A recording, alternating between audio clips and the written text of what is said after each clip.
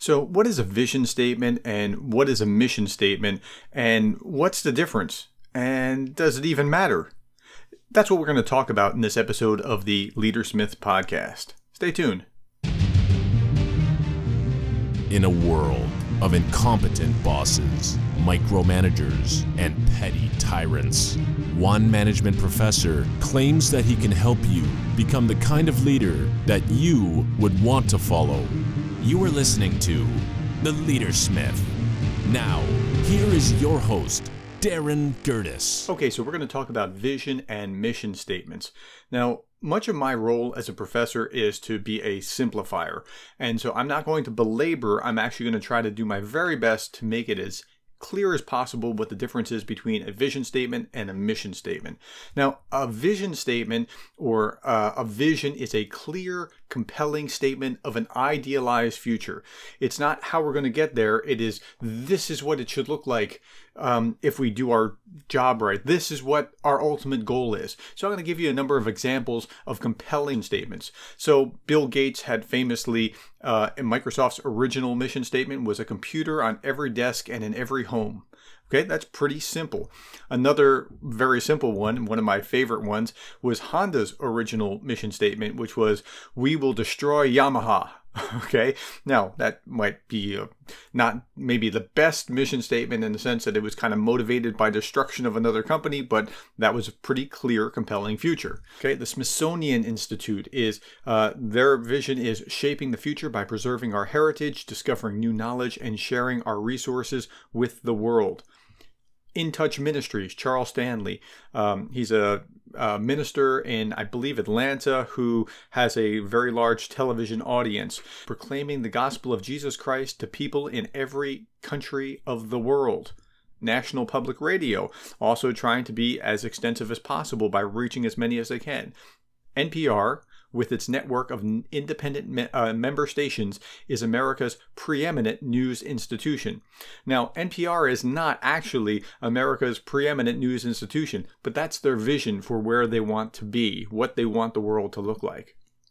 Habitat for Humanity is a world where everyone has a decent place to live. LinkedIn is create economic opportunity for every member of the global workforce. Feeding America is a hunger-free America. That's a pretty clear, pithy vision statement. The Alzheimer's Association is a world without Alzheimer's disease. So you're starting to understand that this vision statement is something that it's clear, it's compelling, it's this ideal future, it's where we want to be. Peter Block said, "One's vision is not a roadmap, but a compass. It just points us in that direction of where we want to go." Okay, a few more sample vision statements. Connect with friends and the world around you on Facebook. Well, obviously, that's Facebook. And Disney was to be one of the world's leading producers and providers of entertainment and information. Now, that is a vision statement. And again, a vision statement's not a roadmap, it's a compass. Now, leadership is the capacity, according to Warren Bennis, leadership is the capacity to translate vision into reality. And so we're going to connect that vision, where we want to be aspirationally, with where we are now by going somewhere, and how we're going to do it is called a mission statement. So a mission statement is something very different. I define mission statements like this. Mission statements focus on the present in the context of the vision. They should determine what the organization will do to reach the vision. So it's, what's the vehicle? How are we going to do it? How are we going to get there?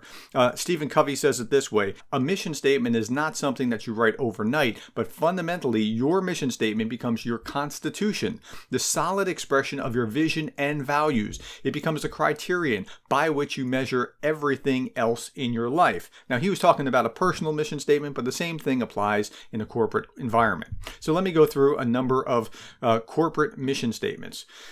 Here's Disney. We just talked about Disney a few moments ago, and I said that the vision was to be one of the world's leading producers and providers of entertainment and information. And their mission, how they're going to get there, is this.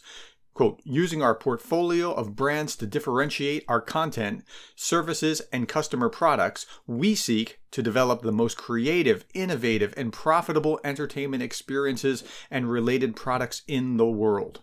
That's how they're going to get there. Facebook, we already talked about Facebook's vision. What's their mission? Facebook's mission is to give people the power to share and make the world more open and connected. How about Warby Parker, the glasses manufacturer?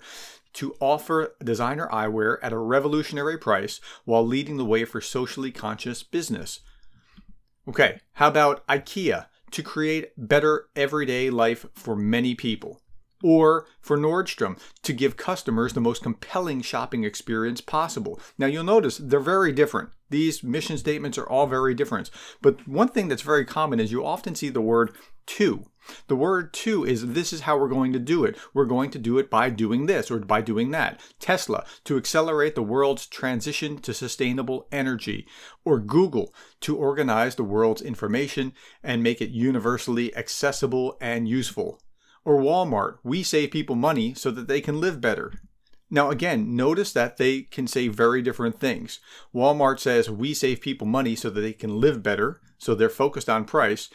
Amazon is saying this, to be the Earth's most customer-centric company where customers can find and discover anything that they might want to buy online and endeavors to offer its customers the lowest possible prices. So they both want to fight on prices, but Walmart is not exactly customer-centric. They're just, hey, we're low price. If you could find it in the store, it's yours.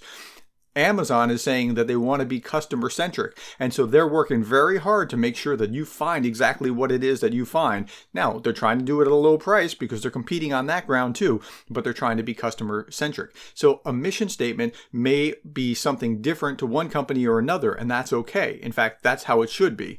Okay, let me continue. Twitter is to give everyone the power to create and share ideas and information instantly without barriers. And Intuit says to improve, Intuit does the accounting software, to improve customers' financial lives so profoundly they couldn't imagine going back to the old way. I love that. What a great mission statement.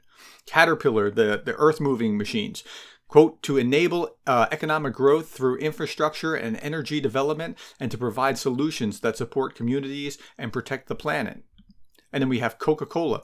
Coke is to refresh the world, to inspire moments of optimism and happiness, to create value, to make a difference. Now, there are some that are more complicated than others.